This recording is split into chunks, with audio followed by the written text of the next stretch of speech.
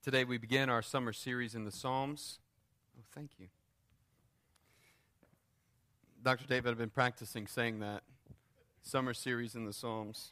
It's a tongue twister. Today we begin this, and we begin looking at Psalm 3. Last year when we walked through Psalms in the summer, we began with Psalm 1 and Psalm 2, but this week we will begin with Psalm 3. But before we begin, I want to ask you a question. What are the Psalms? Have you spent much time reading through the Psalms? And what are the Psalms? Why are the Psalms beneficial for the church? The Psalms is a collection of prayers and praise penned to music. They're poems that give us a cross-section of God's revelation to Israel and Israel's personal and corporate response to faith in the Lord. They give us a window to kind of peer back through the ages and experience how God's people in the past have related to Him.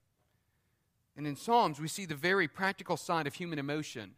We see expressions of praise and faith and sorrow and frustration. And in them, we see a reverence for God and at the same time, this very real struggle for faith in the midst of life's trials. When we approach God's Word, I think oftentimes we assume, and we're right to assume, we know that we're reading God's Word to us. But when we come to Psalms, in the Psalms we're actually reading God's Word through His people spoken back to Him. So Psalm 3, I think this morning, is a fitting opening for our Psalms for the summer series. Having just ended our study of Ephesians, we ended on the high note of standing firm in battle against Satan, our enemy. And so we're well aware of the enemy and his tactics. We also know that God has graciously, because of our Ephesians 6 study, that God has graciously equipped us with His armor for battle through the saving work of Jesus Christ.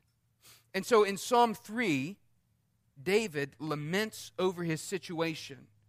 And through prayer, David expresses this great confidence and trust in the Lord that God will, in fact, deliver him from his enemies. The Christian life is a spiritual battle, and we're engaged. We're engaged daily in this spiritual warfare.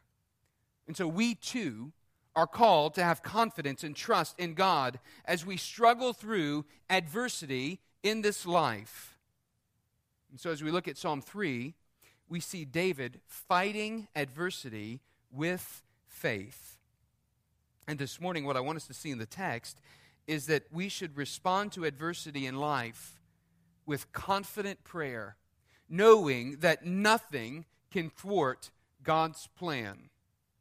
We should respond to adversity in life with confident prayer, knowing that nothing can thwart God's plan. Before we read the text, let me pray.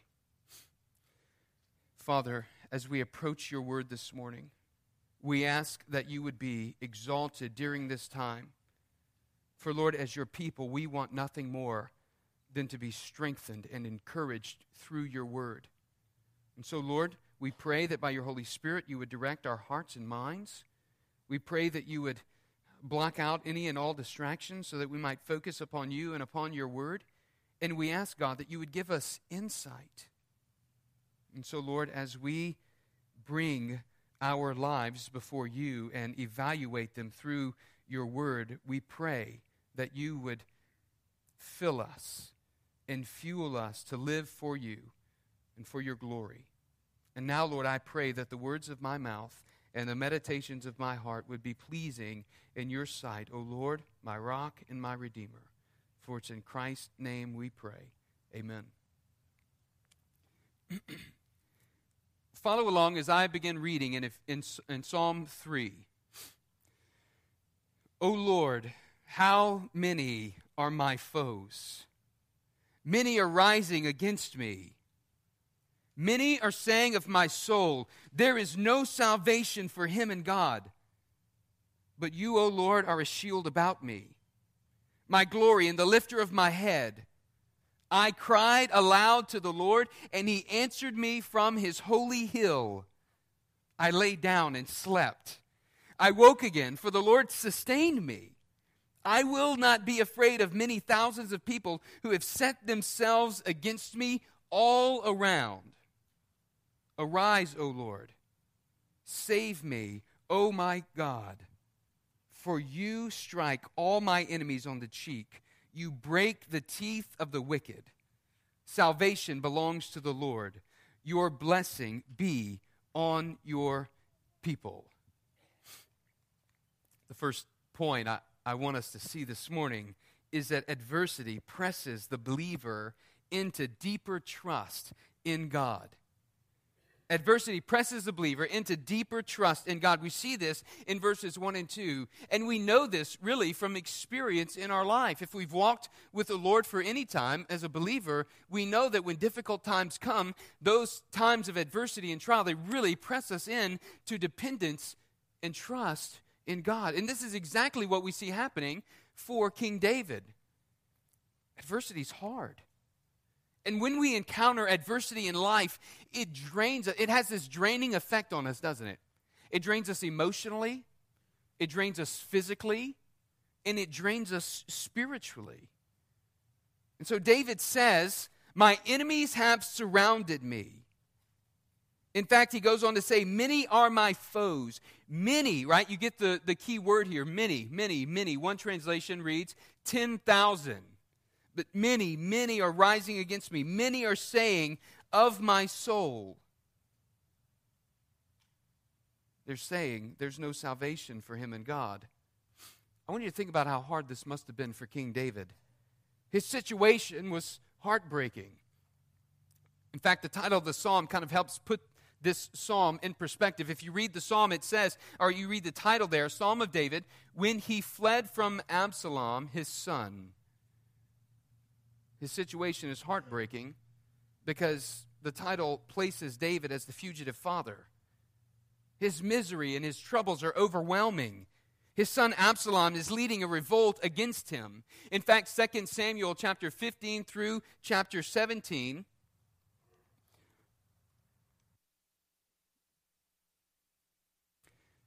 2 Samuel chapter 15 through chapter 17, it gives us the background on this story, on this narrative of what's happening for David and for his son. In verses 6 and 7 of chapter 15, it says that Absalom had stolen the hearts of the men of Israel over a 4-year period. He would position himself out by the gate, and as men would come, or as people of the city, or people of the surrounding area would come to receive judgment from the king or to present their case before the king at the gate, he would wait there, and he would smooth talk them and steal their heart. If I were king, I would render favorable judgments in your case. And so he would steal the hearts of the men. And over 4 years, this happened. And it wasn't enough that Absalom had revolted against his father, but Ahithophel, David's counselor, had joined Absalom's ranks.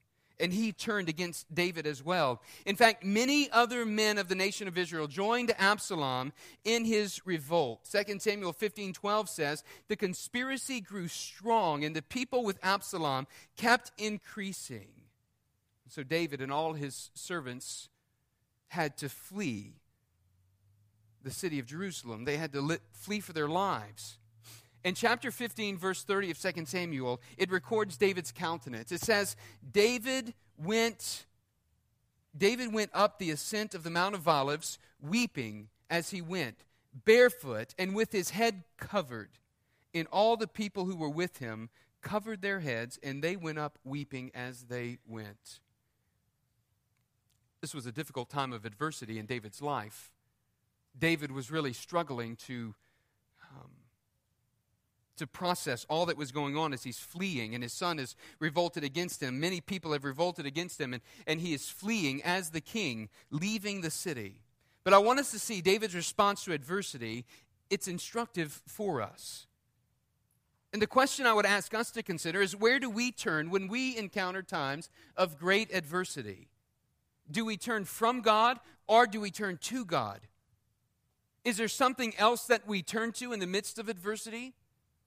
Do we turn to alcohol? Do we turn to addictions for escape? Do we turn to other people? Do we return to sinful patterns? Or do we turn to God? David immediately cries out to God. "O Lord," right? "O Lord, how many are my foes?" You know, adversity doesn't just come through outward attacks, though. Maybe you can identify with David. Not that your children have led an all-out rebellion and pursued your life, but perhaps maybe your children have denounced the faith. Or maybe you've even been ostracized from their lives.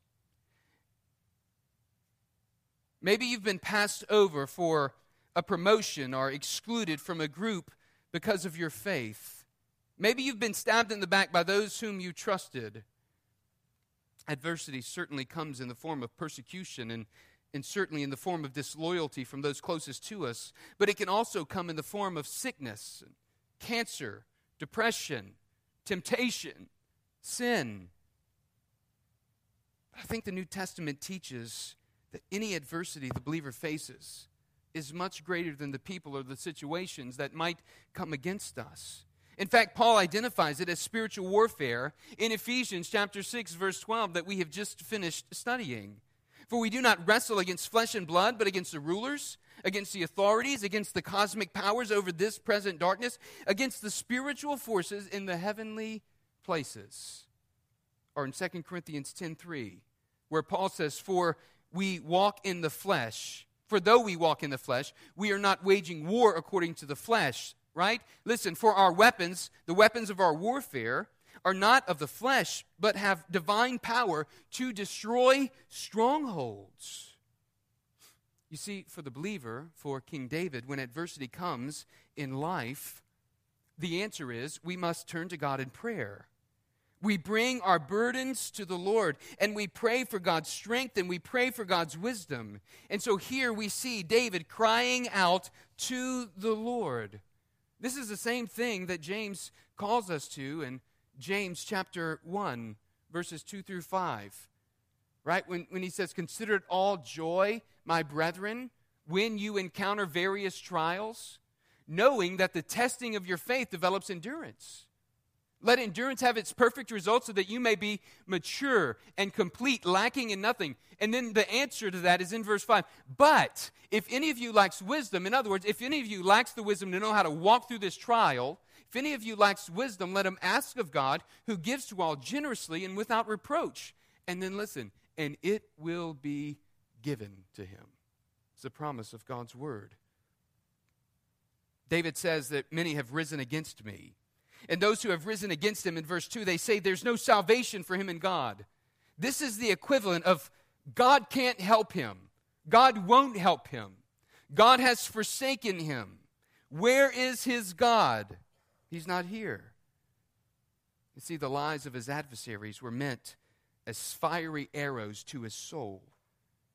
These are the exact things that we hear today from the agnostic and the atheist, who denounce that God is interested in our lives. Or men or women who have rejected God for their own way, claiming that we're on our own. This is the lie that Satan, our enemy, wants us to believe in the midst of adversity. That God doesn't care about your problem. That God doesn't care about the struggle you're walking through. That you're on your own. That God will not come and help you.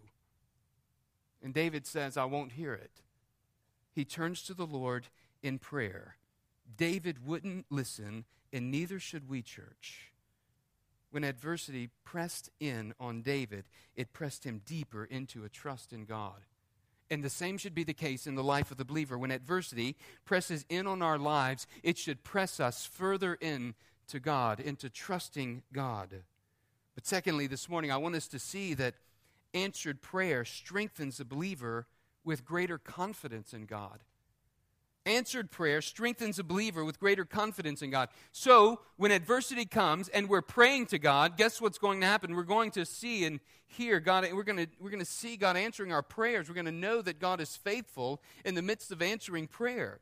And when prayer is answered, our strength, our faith is strengthened, and our confidence in God is strengthened. And so David turns from the lie to the living God. As we fix our eyes on God and His greatness, our faith will be increased and our fears will diminish. Look at what he says in verse 6. I will not be afraid of many thousands of people who have set themselves against me all around. And so he says, I'm not going to fear. I'm going to trust in God. And first we see in verse 3 that God is our protector. That's what he says there in verse 3. He is my shield. But you, O Lord, are a shield about me, my glory, and the lifter of my head. He remembered and he focused on God's good character and God's care for him. Listen, God is our only defense against the enemy, against the adversary. The parallel here between this psalm and Ephesians 6, 13 through 17 is important to note. If you recall, if you've heard the last couple of sermons, or if not, go back and read, but Ephesians chapter 6 is the armor of God. And he says that God has equipped us, He's given us this belt of truth and this breastplate of righteousness, right? And this shield of faith by which we extinguish the flaming darts or the fiery darts of the enemy. He's given us the helmet of salvation and the sword of the Spirit, which is the Word of God. And He shod our feet with the hope of the gospel of peace. God has equipped the believer with battle armor that's necessary to stand against the enemy in times of adversity. And our strength to stand against the enemy comes through prayer.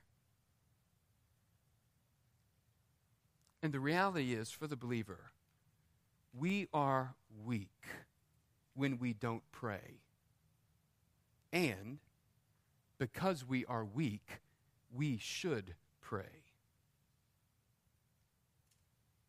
Not only does David say that he's my shield, he says he's my glory. He's the lifter of my head. In other words, God's calling has not been revoked in David's life. He recalls God has called me and installed me as a king. He's lifted my head from sorrow. I'm not sure if he's talking about what God has already done or what he knows that God is going to do.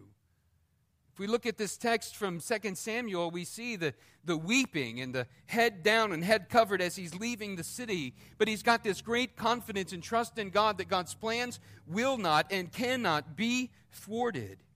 He knew and had confidence that God's plan was going to move forward and to be good for him. As he reflected on his relationship with God, he became confident that God would restore him. So believers in Christ, we have the same confidence. We know the truth of Romans 8:31, which says that if God is for us, what? Who can be against us? We take confidence in God's calling in our lives as well.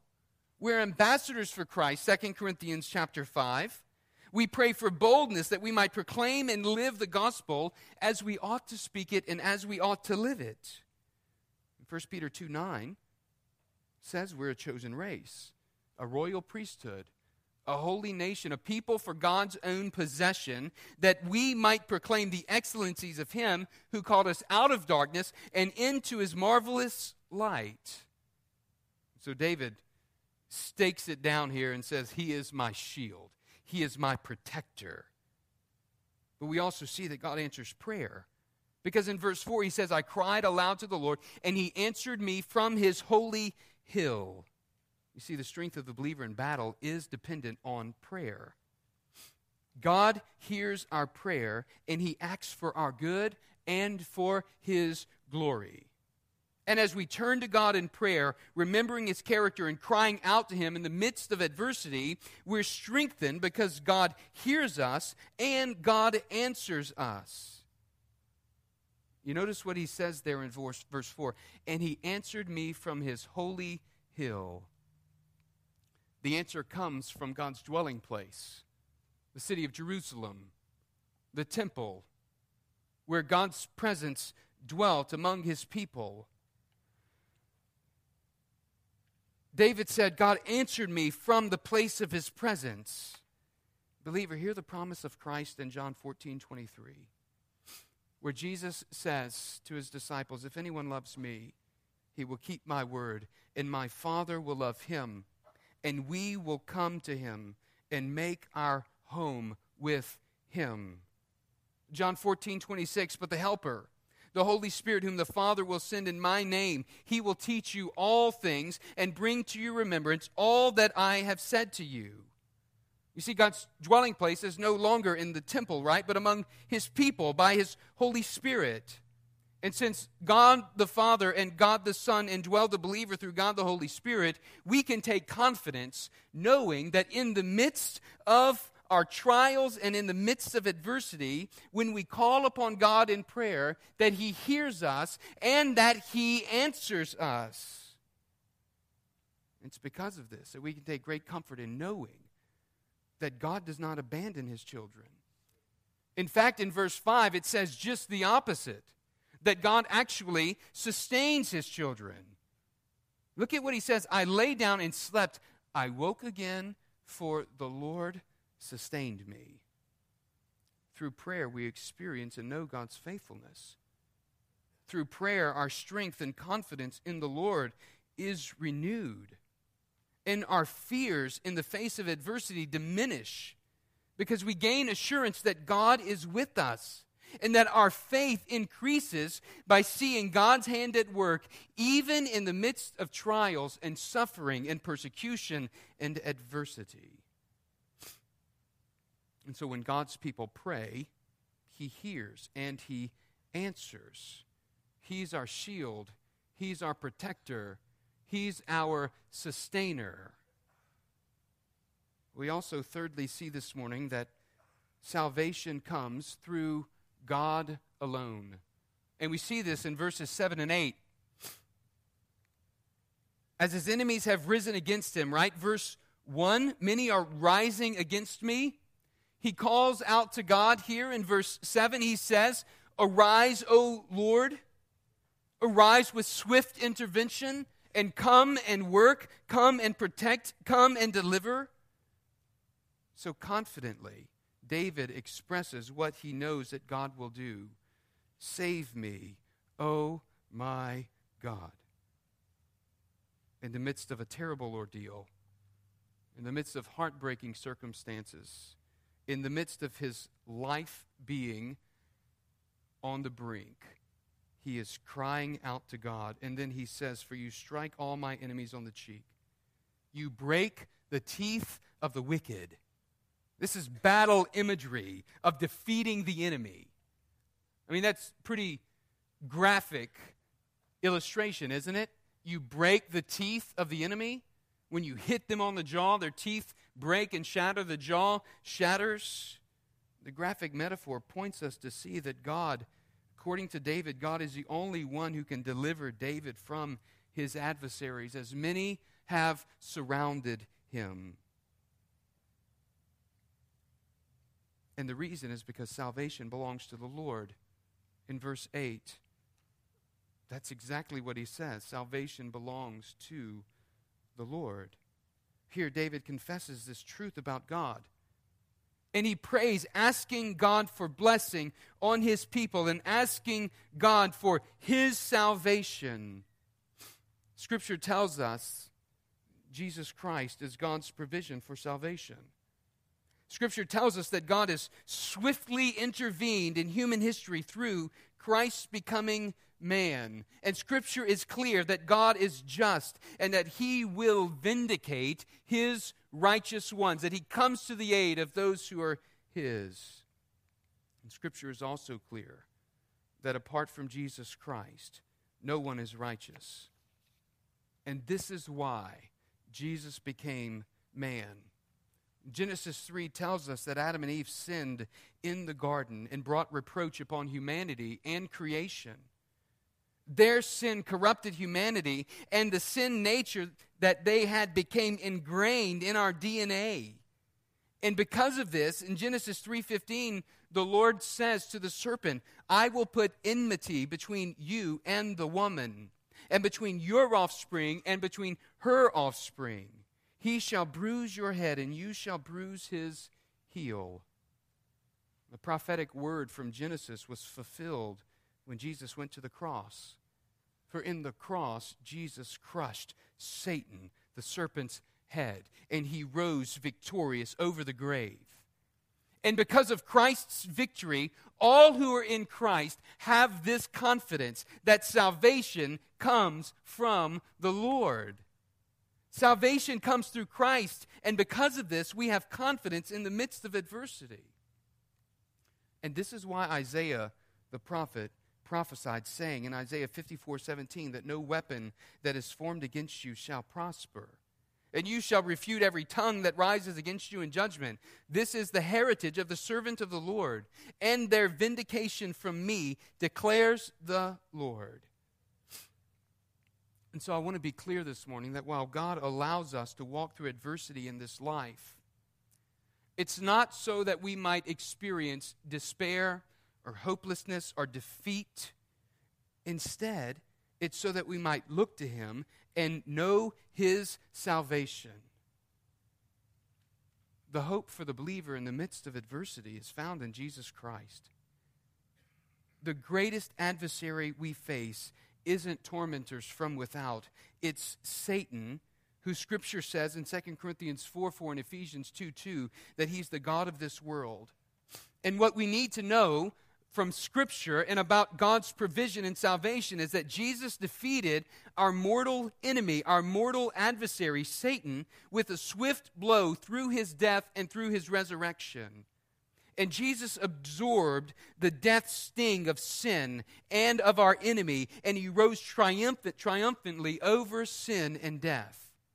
And so all who are in Jesus Christ can have this confidence that we can run to Christ, setting our eyes on Him as the author and perfecter of our faith, knowing that God's plan in and through our lives cannot be thwarted by the adversary. And so when our adversaries surround us like they do for David, we, like David, must turn to God, and we must be reminded of who we are in Christ and what Christ has accomplished for our good and for His glory. And because Christ is victorious over the enemy, we can be and we can live victorious lives in battle against our adversary. Whatever adversity we experience in life, we know that Christ will strengthen us to overcome and to walk through, because the victory belongs to Christ. So this morning I want to ask you, do you know Jesus alone who can save?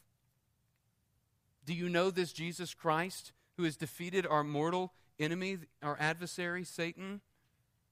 If not, you must repent of your sin and believe in Christ. Are you experiencing adversity in life? Then you must cry out to God. Remember that which is the good character of God, that He is the shield about us, that He is our glory, that He lifts up our head. Are you calling out to God in prayer? Remembering His character and His goodness? When adversity comes in life, we, the believers, can respond with confident prayer, knowing that nothing can thwart God's plan against His children. Pray with me as we live out this truth. Father, we ask for Your strength.